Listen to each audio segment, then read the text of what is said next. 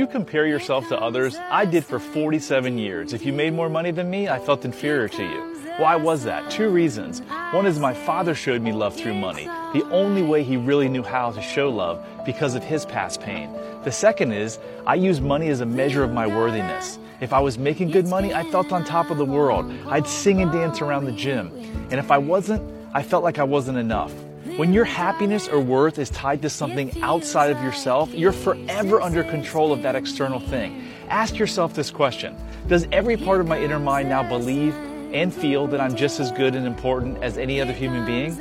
Your goodness and importance shouldn't be tied to your net worth. The truth is you're just as good and important as anyone else. The Eagles used to have someone literally push them on stage because they were scared to face the crowds. Way too many super wealthy people take their own lives each year.